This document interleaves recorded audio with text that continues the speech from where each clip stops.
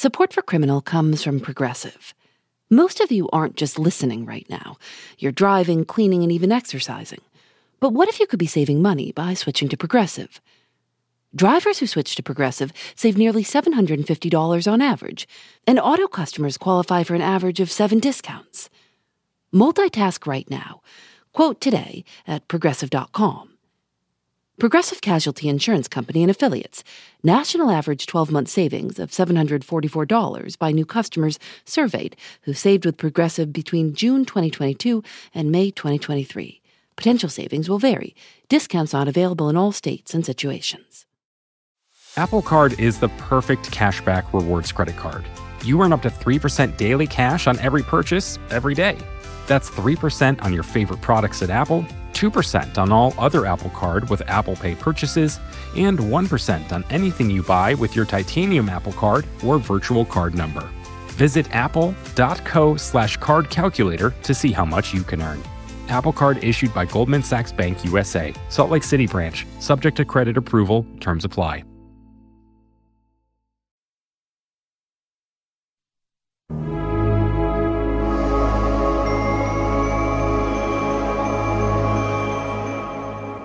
The program you're about to watch is a unique live investigation of the supernatural. It contains material which some viewers may find to be disturbing.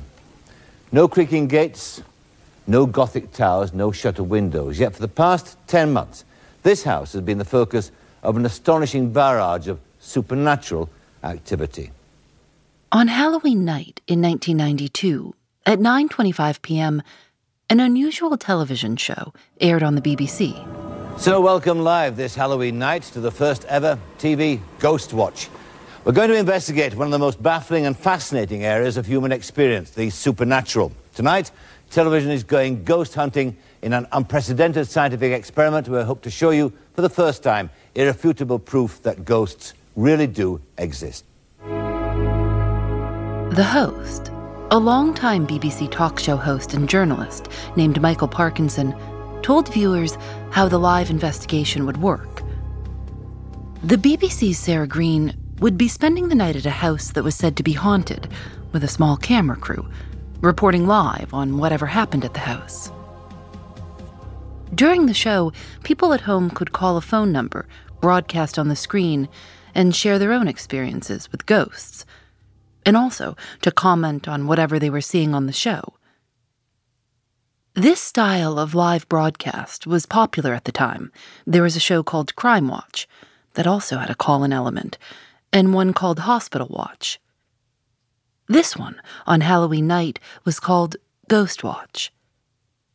The host, Michael Parkinson, introduced a woman in the studio with him as an expert on the paranormal who would help explain what was going on during the show. She said she'd been investigating the haunted house, which was in London, on a street called Foxhill Drive, for months.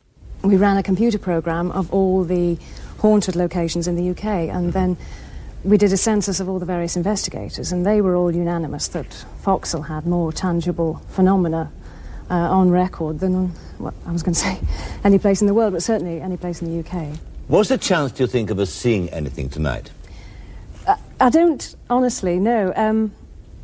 Sometimes we saw nothing for weeks, and then other times things were coming through thick and fast. I mean, so much so that we had difficulty logging it all. I mean, some nights it was like being in a circus or a war zone. A war zone? Yeah. It's that bad. Well, what about Halloween? Will that make any difference, do you think? Yeah, I think it will.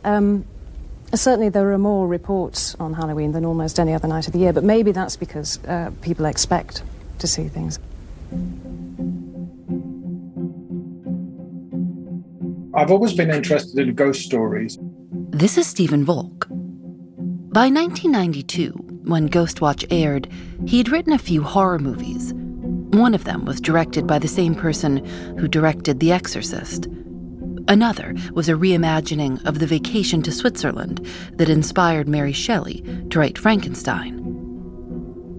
He'd been interested in the ways novels like Frankenstein or Bram Stoker's Dracula are constructed.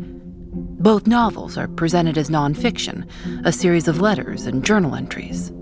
And it struck me that many, many literary ghost stories that you read begin I'm going to tell you something that's quite unbelievable, but I really want you to know this really, really happened to me. I know you're not going to believe me, but it really did happen to me. And being a television writer, I always thought to myself, what is the television equivalent of telling that kind of ghost story with that kind of authenticity? And it struck me, well, what they would do in TV if they told a ghost story is just put a camera in someone's face and the person would tell you, this really happened to me. This is, what non-fiction TV is all about. You interview people straight to their face and they tell you the story. So Stephen decided to do just that. He wrote a ghost story and pitched the idea to the BBC. It would be a ghost story presented as an actual live documentary investigation. Everything was designed to look as real as possible. But it only aired once. I'm Phoebe Judge. This is Criminal.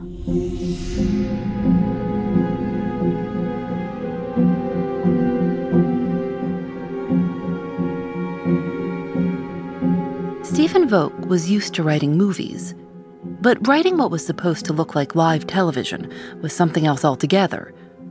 Live TV was full of mistakes and interruptions, and you never knew what would happen. He studied telethons and roving reporter pieces and shows in front of live audiences. It was a bit of guesswork. And I had, for instance, in a movie, when you're writing a movie, you never put exposition on the screen. You never have someone saying, oh, I moved into this house and it was haunted and my kids were scared. And you just don't do it like that. And of course, that's the complete reverse of what you do on television. You always thrust a microphone into someone's face and have them tell you a story or interview them and ask them questions straight. So I had to construct these kind of interview situations and question and answer sessions rather than the way I'd normally do it in a movie. And what was the reaction from the BBC when you first brought them this idea? I don't think they quite got what it was trying to be, which was basically something that looked like something else. So when the BBC saw what we were up to, it was a bit kind of taken aback and kind of bemused. I remember the executive producer, Richard Brooke, when he saw the first cut that Leslie, the director, presented to him, he was quite amazed that there was a shot where one of the technicians kind of moved in the front of the camera and the camera kind of wobbled. And he said, why on earth have you left that in? One of the things that I love about live TV, or what I did love as a child watching live TV, are the mistakes. This is Leslie Manning, the director of Ghostwatch. To do credit to the story as written, I wanted to present it as close to live TV as I possibly could. Like Stephen, Leslie says she watched a lot of live TV to prepare. She says she also watched a lot of documentaries to see how she could direct the actors. She remembers telling them to dial back their performances. In addition to the actors, she included real people on camera talking about their own ghost stories. The Ghostwatch team also decided to use very well-known and respected BBC hosts on the show, people viewers would be used to seeing doing interviews or documentary programs. It was a gamble because we were casting people like Michael Parkinson, who's kind of like a Larry King kind of character, I guess you would say, in terms of America, to kind of be an actor. And there was no guarantee that he was going to be able to do any of it, really. Leslie says they also didn't want actors playing the camera crew. So we asked around the BBC if there was any of the studio camera guys who actually were happy to be on camera. We got 2 people back, 1 sound, 1 camera, and they got the job. There was a lot of handheld camera. Leslie tended to work out quite long takes so that the camera would be moving around the whole time, upstairs, downstairs, around the corner and this kind of thing, which is not normally how you'd work on a movie, for instance. You'd have hundreds of angles and hundreds of shifts of lighting in order to do one sequence or one scene. And it was lower quality. It was a video camera. I think that's what outraged the higher up people at the drama department, because they were used to something that was kind of well lit and kind of, in a way, kind of well acted and well presented. And, the composition of every shot was considered. But because of the nature of this, none of those things really mattered. The only thing that mattered was it had to look like it was happening before your eyes. And if it's happening before your eyes, all those other considerations don't really matter. The point of it was really, do you believe everything you see on television? On the first page of the Ghostwatch script, Stephen wrote, "I won't believe it until I see it on TV." On Halloween night, on the BBC's drama time slot, when they usually showed movies, a short introduction indicated that what viewers were about to see was fictional, but it was vague. It described Ghostwatch as a film and the real BBC hosts in Ghostwatch as starring in it. If you miss that, then goodness knows what you were expecting. According to the BBC, around 11 million people were watching on Halloween night. The program began with what looks like time-stamped research footage from a few months earlier. It shows two girls sleeping in their bedroom. Then, in the middle of the night, there's a loud banging sound, and they start screaming. At one point, the light bulb in the bedside lamp bursts. Soon after that, the camera goes to what looks like a live feed of the reporter at the house, Sarah Green, interviewing the two girls, Kim and Suzanne, and their mother, Pam, all played by actresses, about the problems they've been having at the house over the last 10 months. These terrible noises woke me coming from the walls, like a thudding. All around you? Yes, like the whole room was going to come apart.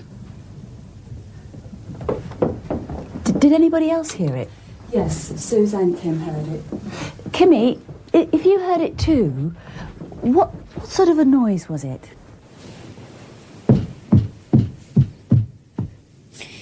I was screaming, I was shouting, "What is it? What is it?" Well, I didn't know what to say. They were that terrified. So I said it was pipes. It's central heating. So afterwards, whenever Kim heard something, she'd say, "It's pipes. Pipes is here." In the studio, someone had called into the phone line. The caller said they saw something in the earlier footage of the girl's bedroom. At the beginning, when you showed the real footage of that haunted bedroom, well, I know it was dark, but I was sure I could see a figure standing behind against the wall, just by the curtain. Yeah. Very, very vague, but definitely a figure there. Michael Parkinson asked to have the tape rewound so everyone could see it again. And then you could make out a figure standing by the curtains. But the presenter, Michael Parkinson, says, "I don't see anything, do you?" Whereas it has been on screen. So I imagined everyone at home going, "But I did see something. He's saying he didn't see anything." And I love that idea. It's an idea that's purely television. You couldn't do it in a movie. You couldn't do it in a book. It's purely the relationship between the presenter and the audience making that moment work.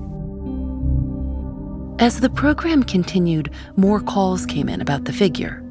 Well, the strange thing is that we're still getting calls about that shadowy figure that was seen in the haunted bedroom, or people think they've seen in the haunted bedroom. Now, what's really weird is these are all tallying with the description. These are all different phone calls. They're generally all saying that it's an old man or a woman, bald with a skull-like head, dark eyes, or some are just saying holes for eyes, and wearing a black robe or a dress which is buttoned up to the neck. Things got stranger and stranger at the house. There are cat sounds coming from the walls. Do you hear it? And one of the girls suddenly has scratches all over her face. What's wrong, Susie? At that point, about an hour into the program, Michael Parkinson tells viewers that they're extending coverage beyond the scheduled window. I should tell you, if you joined to see the next program, that in fact we're staying with what we have here from Foxhill Drive, because the events are so remarkable and dramatic that we'll be staying with them for as long as we have to. Things continue to escalate in the house. It seems as if at one point one of the girls becomes possessed. Stop it!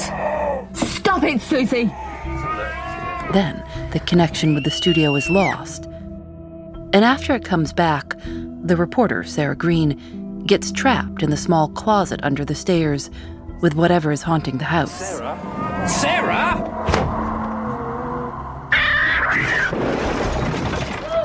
Yeah, at that point, Ruth, the producer, always said, everyone's going to realise it's a drama now, so we can do what we like. So we kind of went a bit crazy in the last 5 minutes. Back at the studio, unmanned cameras start rolling across the stage. Studio lights are exploding, and Michael Parkinson seems totally confused. We have got an emergency generator. Whether or not we should bring it in, I don't know. I'm not going. Studio's completely dark. Just blackness now. All the lights have failed. The power's gone off.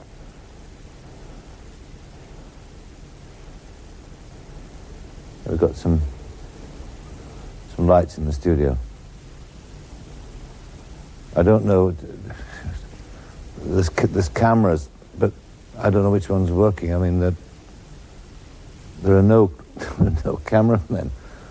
I mean, it's difficult to know, even if anybody's still with us. But if they are, this is the scene in this studio, this totally deserted studio. He slowly walks towards the camera. Autocue's working. And it becomes clear that he's become possessed by something as the camera fades to black. Round and round the garden, like a teddy bear.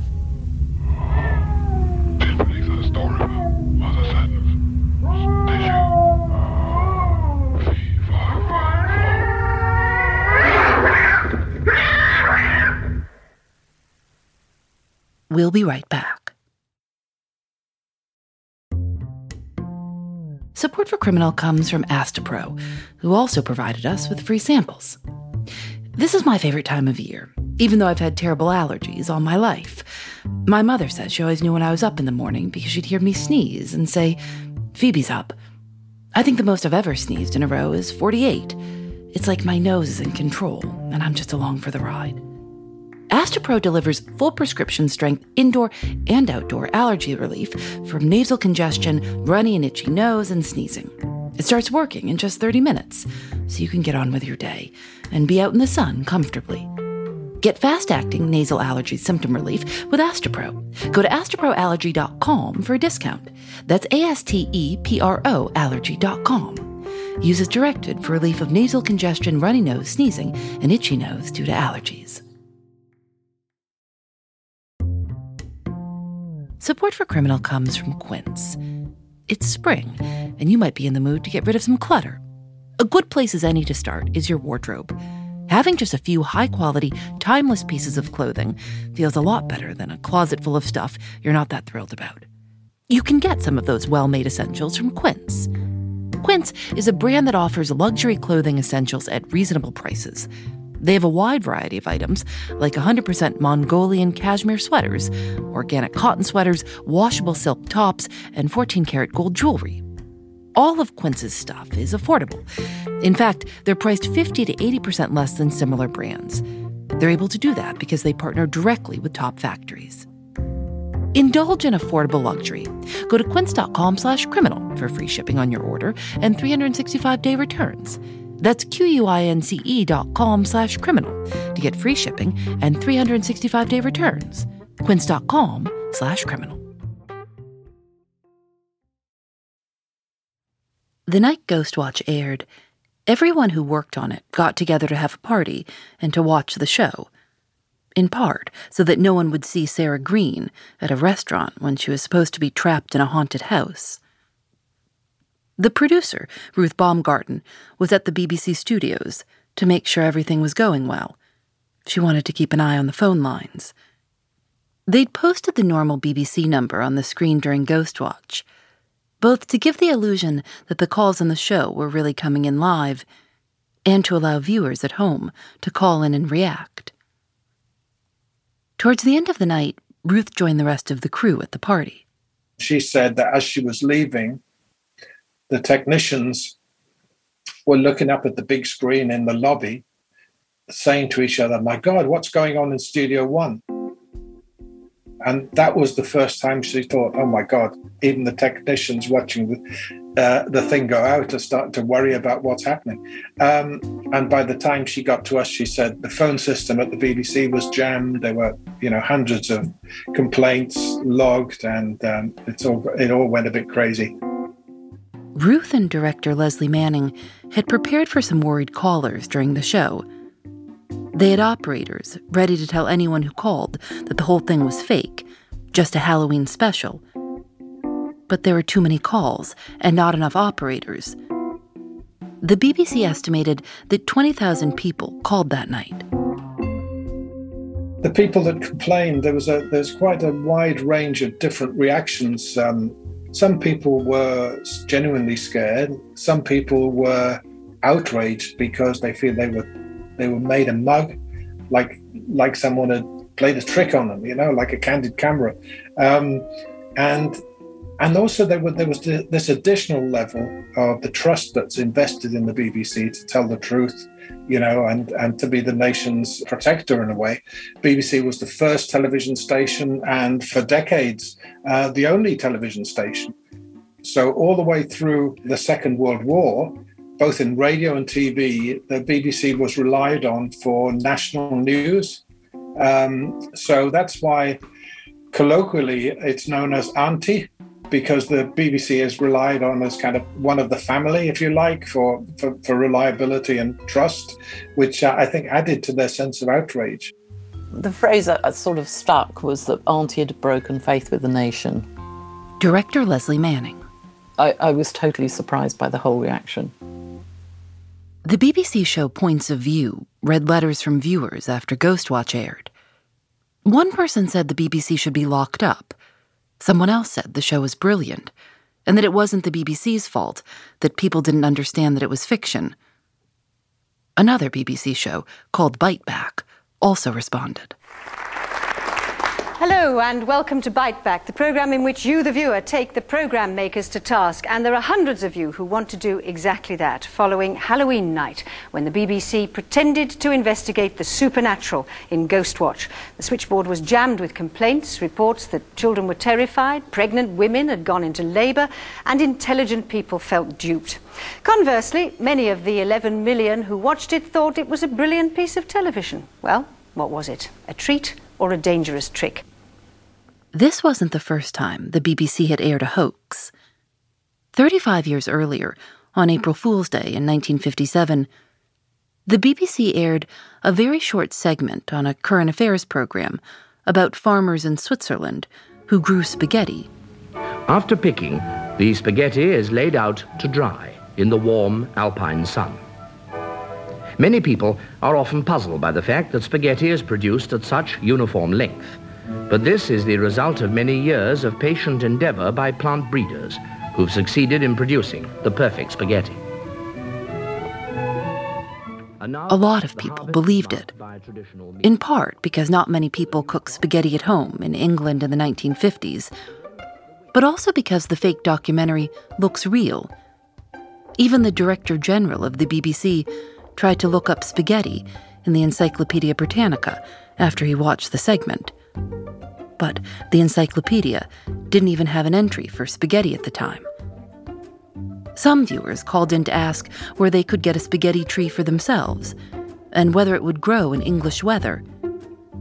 BBC operators had been coached to stick with the joke and say, "Place a sprig of spaghetti in a tin of tomato sauce and hope for the best."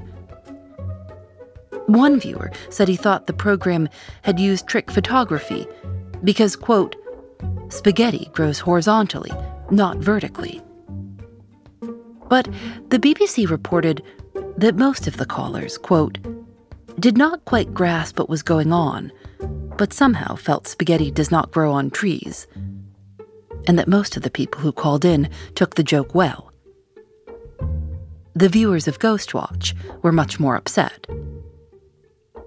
Even though the show ran after 9 p.m., the publicized time when the BBC transitioned to content that might not be appropriate for children, many children did watch it, and many of them were scared.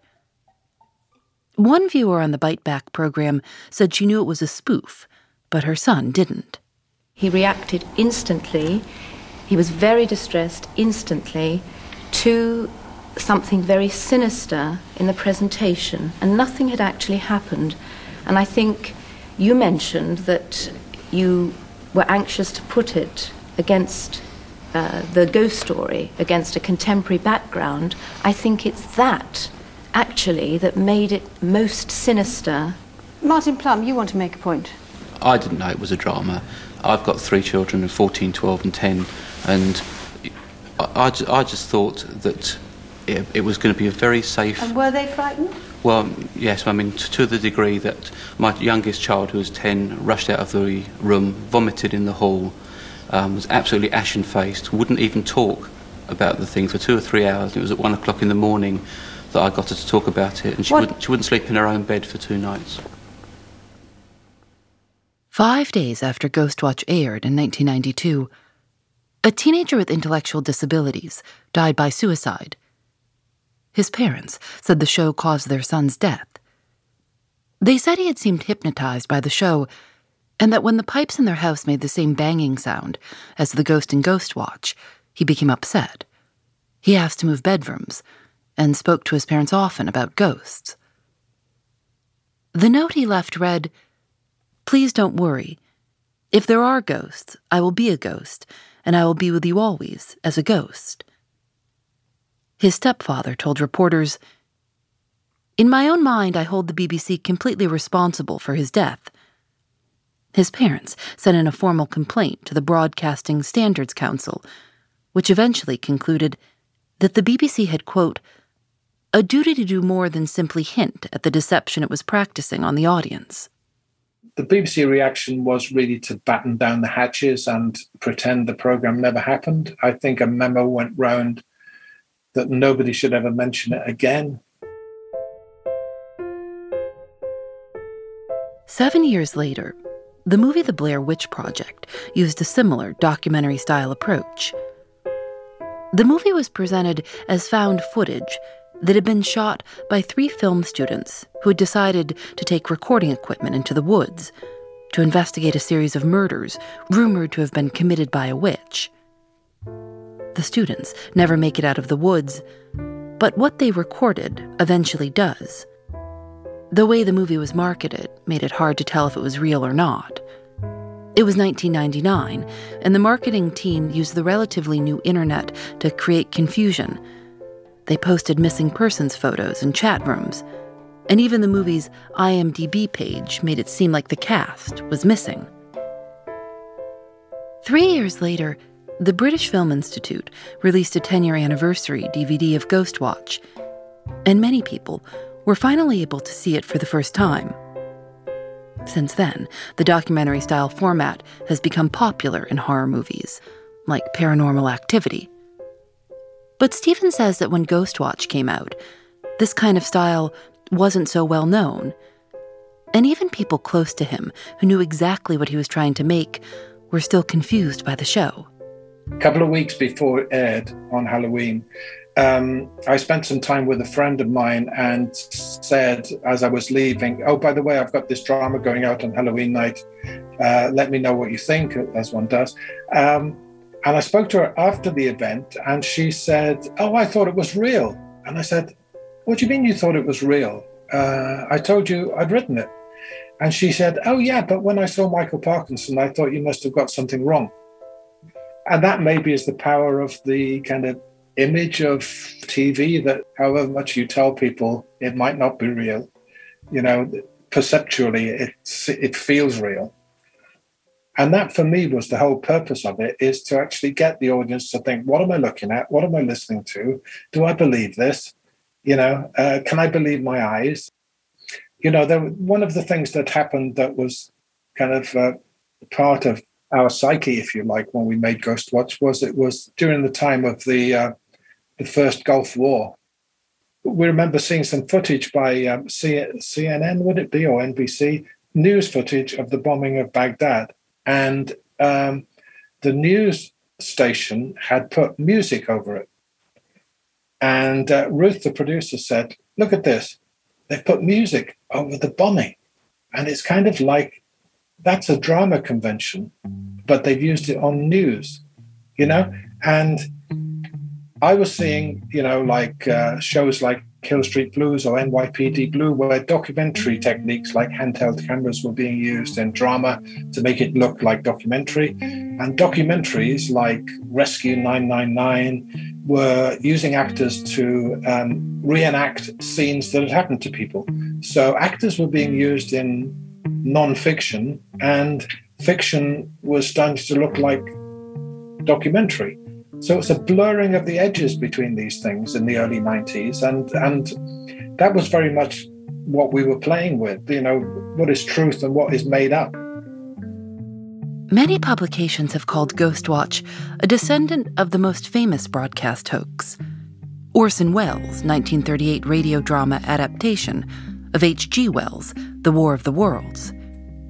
It was broadcast on October 30th, just before Halloween. If you don't know it, The War of the Worlds was presented as breaking news about a strange object landing on a farm in New Jersey and what happened after it opened. Ladies and gentlemen, this is the most terrifying thing I've ever witnessed. Wait a minute. Someone's crawling out or something. I can see turning out of that black hole two luminous discs. The eyes, it might be a face, might be almost Good heavens. Something wriggling out of the shadow like a gray snake. Now it's another one and another one and another one. They look like tentacles to me. During the rest of the broadcast, reports continue to come in about Martians invading New Jersey and New York, and possibly the rest of the country. But the broadcast ends with an announcement from Orson Welles. This is Orson Welles, ladies and gentlemen. Out of character, to assure you that the War of the Worlds has no further significance than as the holiday offering it was intended to be. The Mercury Theater's own radio version of dressing up in a sheet and jumping out of a bush and saying boo. So goodbye, everybody, and remember, please, for the next day or so, the terrible lesson you learned tonight. That grinning, glowing, globular invader of your living room is an inhabitant of the pumpkin patch, and if your doorbell rings and nobody's there, that was no Martian, it's Halloween.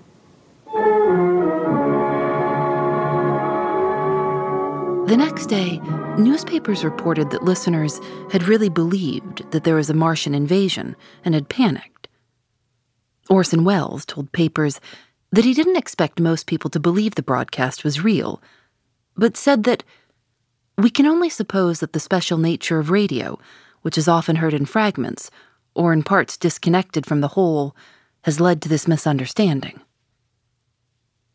The FCC received more than 600 letters, telegrams, and petitions in response to War of the Worlds, many of them asking it to do something to punish the people who'd made it, or something to prevent this from happening again. But many of the letters the FCC received also praised the War of the Worlds and warned against any move that might promote censorship. One letter from North Carolina read, "If you take them to task over this, won't you also have to stop fairy tales and stories about Santa Claus to keep a gullible public from becoming excited?" The FCC conducted a formal investigation, and in the end, they decided not to take any action. And broadcast hoaxes continued. This is Kevin Ryder. I work at KLOS in the afternoon, and I was part of the Kevin and Bean morning radio show in Los Angeles at K-Rock. We'll be right back.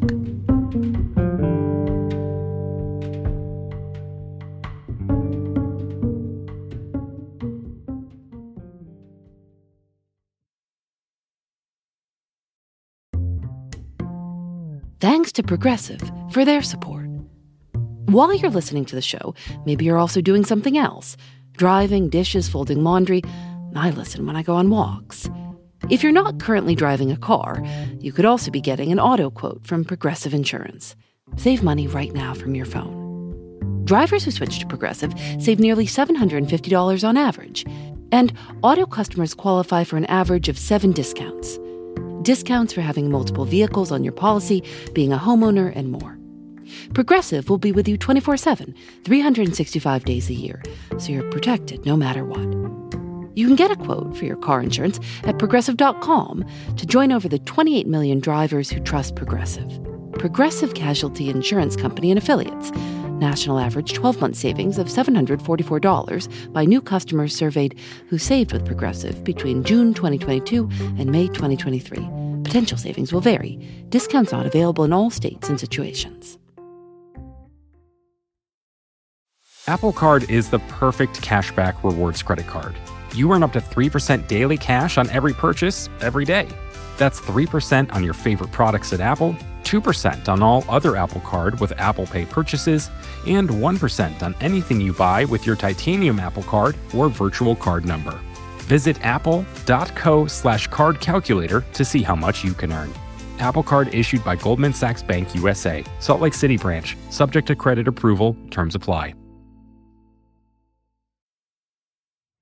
33 years ago, in 1989, Kevin Ryder got his dream job as a radio DJ at K-Rock in Los Angeles. He had DJ'd before, but this would be his first morning drive-time call-in show. Which was, it's insanity to think that I got my first morning show in Los Angeles at a station like K-Rock. But for people who aren't from Los Angeles, what is K-Rock? How big of a station is it? K-Rock is a legendary station mainly because of it was really kind of a nothing station with a terrible signal. And people that got it started playing interesting music like punk music in the late 70s that no one else in Los Angeles was playing. And then in the 80s came New Wave, and you've got Depeche Mode and you've got The Cure, and no other radio station in Los Angeles was playing that either. And the impact that K-Rock had through the years it's impossible to measure. I mean, we were the first station to play the Ramones, first persons to play Van Halen. And from that standpoint, it was a monstrous station, even though it was run like a five and dime store.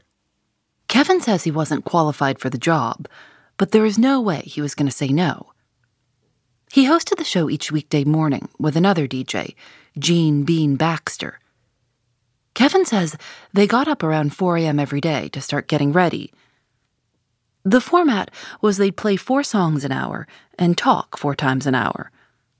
Sometimes it wouldn't be until the songs were fading that they'd come up with what they'd talk about. Kevin says that every day they'd try to find a way to get people to call in. And one day, they came up with an idea they called Confess Your Crime. It started out as just everybody commits crimes, however small they may be. Maybe you go 56 in a 55 mile per hour. That's committing a crime. So, there's a whole scale of sizes of the crimes that you commit. So we thought it would be funny for people to call in and tell us the crime that they had done and most likely gotten away with. And, we thought it was, we thought it would be stupid stuff like I stole a car and I got caught the next morning because I was sleeping in it alongside the road, or something like it was a very lighthearted suggestion at first. And it wasn't going incredibly well. You get that feeling when you're in the middle of something that it's not really what you hoped it would be. Listeners called in to confess that they'd stolen bowling balls, that they'd run over a cat, or that they were sleeping with their girlfriend's mother. The calls we were getting were really lame. I parked in a no parking zone kind of stuff that's not interesting. And so, we were screening for people and we were trying to get calls, and it was really difficult because sometimes stuff just doesn't work.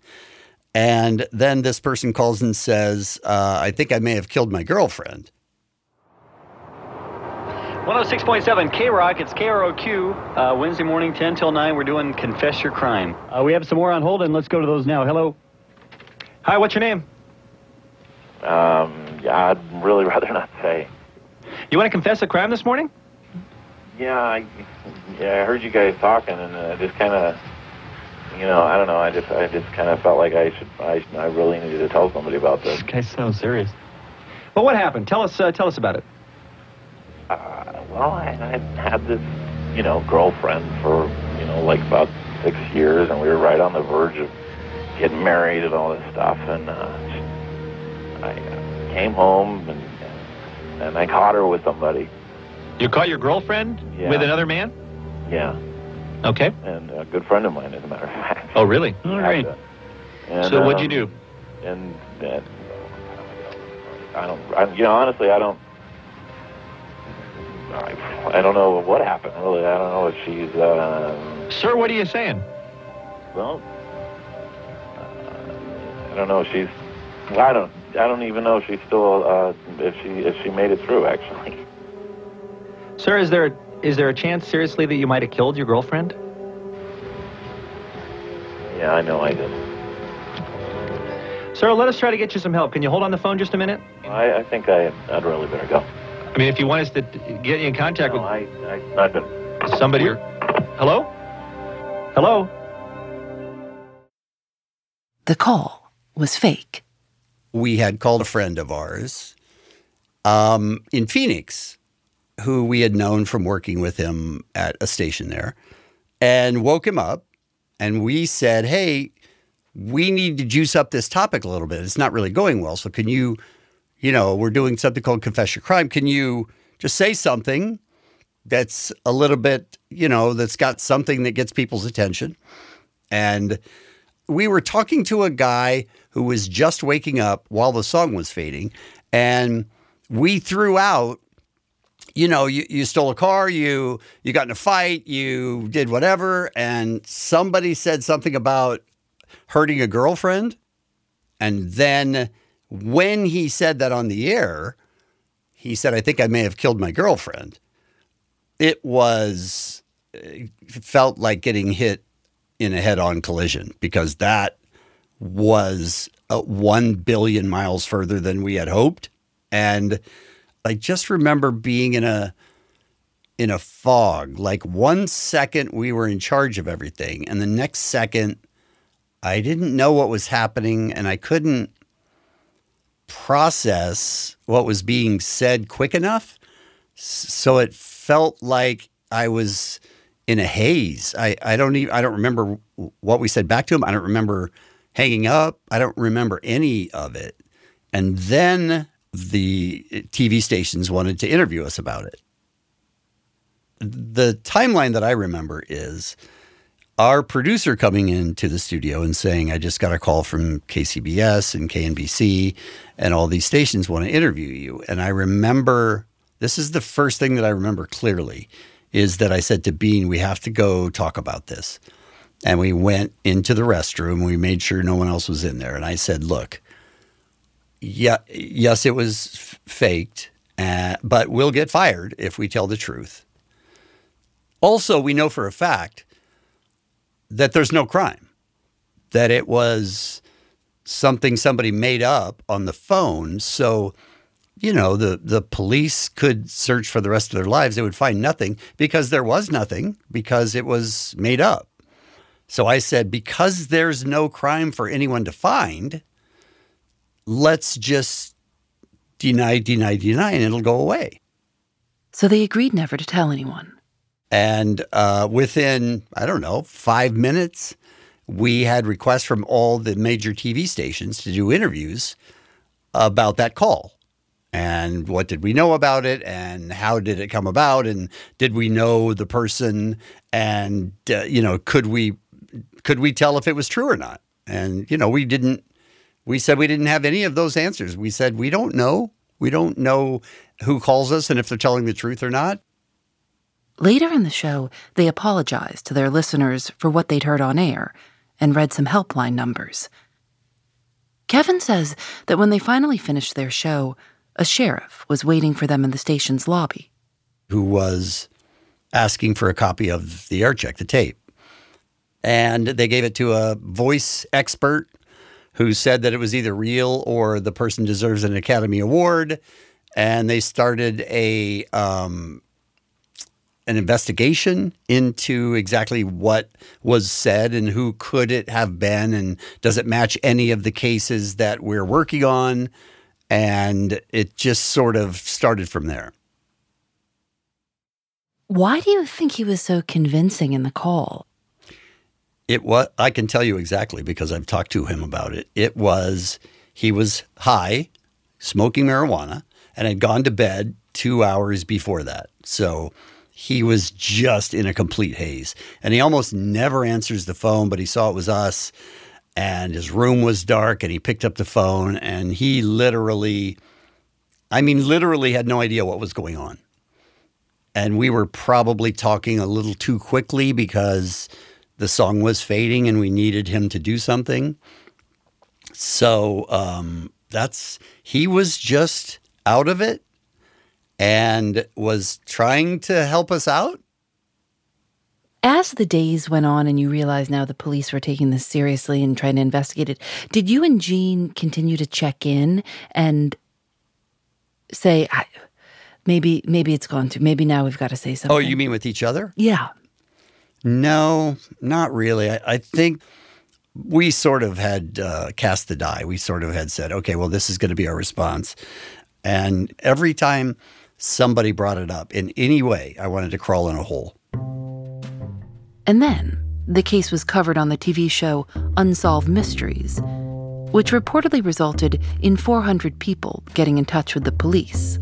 One of the things that I said, the only thing that I remember saying, other than the line that we had created the whole time, which is we don't know who calls us, we don't know if what they say is real. For some reason, I didn't feel like that was enough for Unsolved Mysteries, so I actually said the sentence, there are definite lines that you don't cross, and that's one of them. There are real definite lines that you do not cross. Obviously, everybody's, trying to get ratings, trying to get noticed, trying to be this and that, but there are lines that you just don't cross, and that's one of them. I don't know that anyone could sit down and say someone confessing to murder will make our ratings go up. Then Jean comes in. All we could say is, what the experts feel that this guy was legitimate. It's no one we know, and as far as we're concerned, that's his story. We certainly hope it's not true. I'd trade whatever publicity we got from it, for the story not to be true, because it's pretty grim, really. For nearly 10 months, they kept up the lie. K-Rock unknowingly ended up hiring the man who had called in, Doug Roberts. He had never told anyone either. And then, one day, it all fell apart during Doug's show. He called us off the air one time when he was doing a shift. Kevin says during the call they talked about the murder confession. They thought it was a private conversation.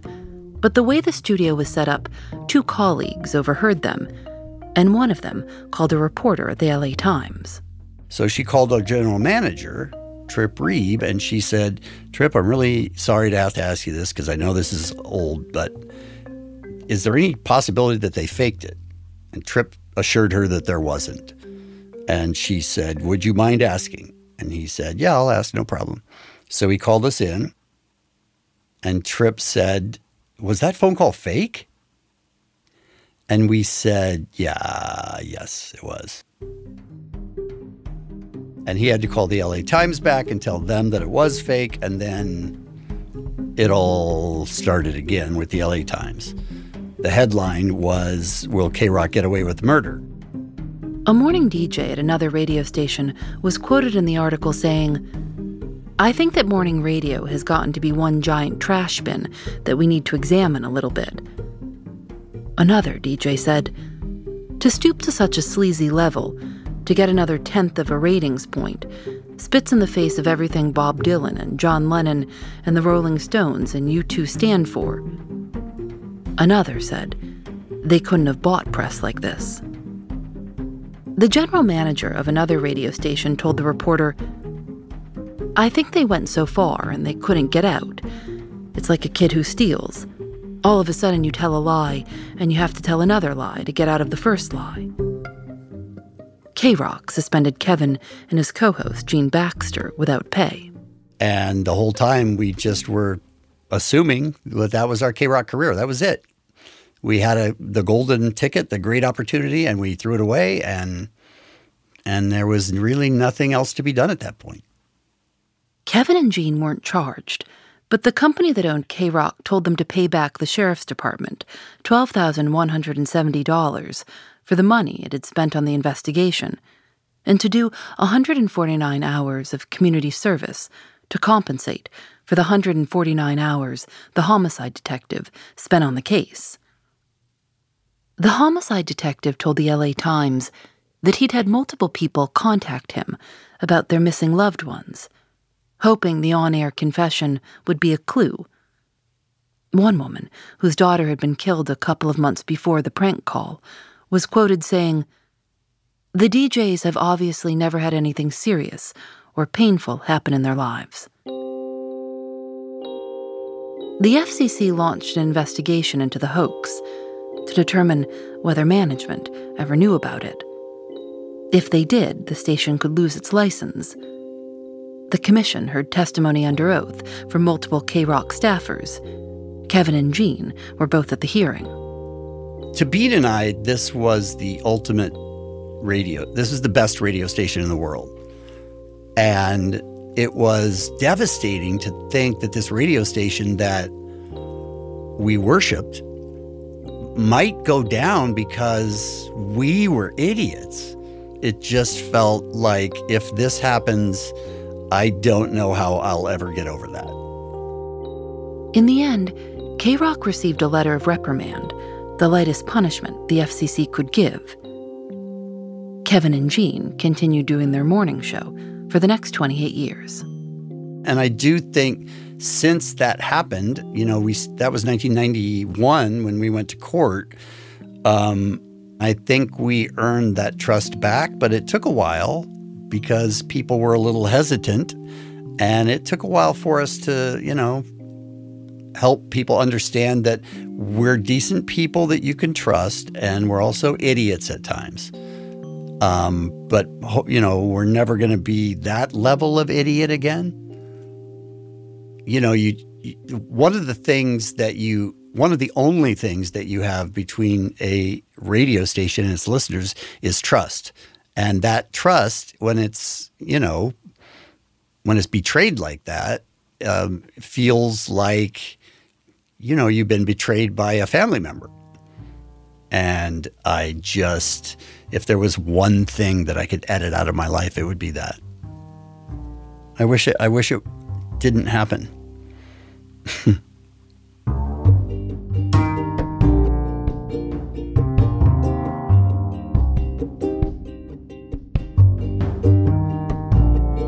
In our next episode, a broadcast hoax that tore a city apart.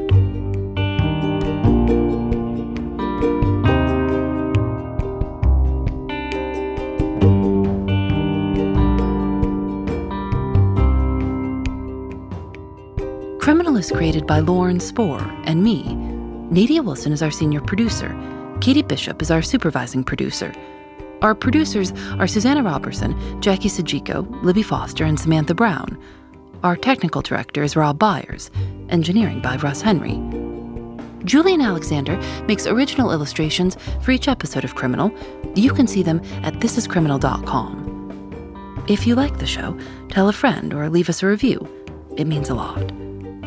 We're on Facebook and Twitter at Criminal Show and Instagram at Criminal_podcast. We're on TikTok at Criminal_podcast, where we're posting some behind-the-scenes content. Criminal is recorded in the studios of North Carolina Public Radio, WUNC. We're part of the Vox Media Podcast Network. Discover more great shows at podcast.voxmedia.com. I'm Phoebe Judge. This is Criminal.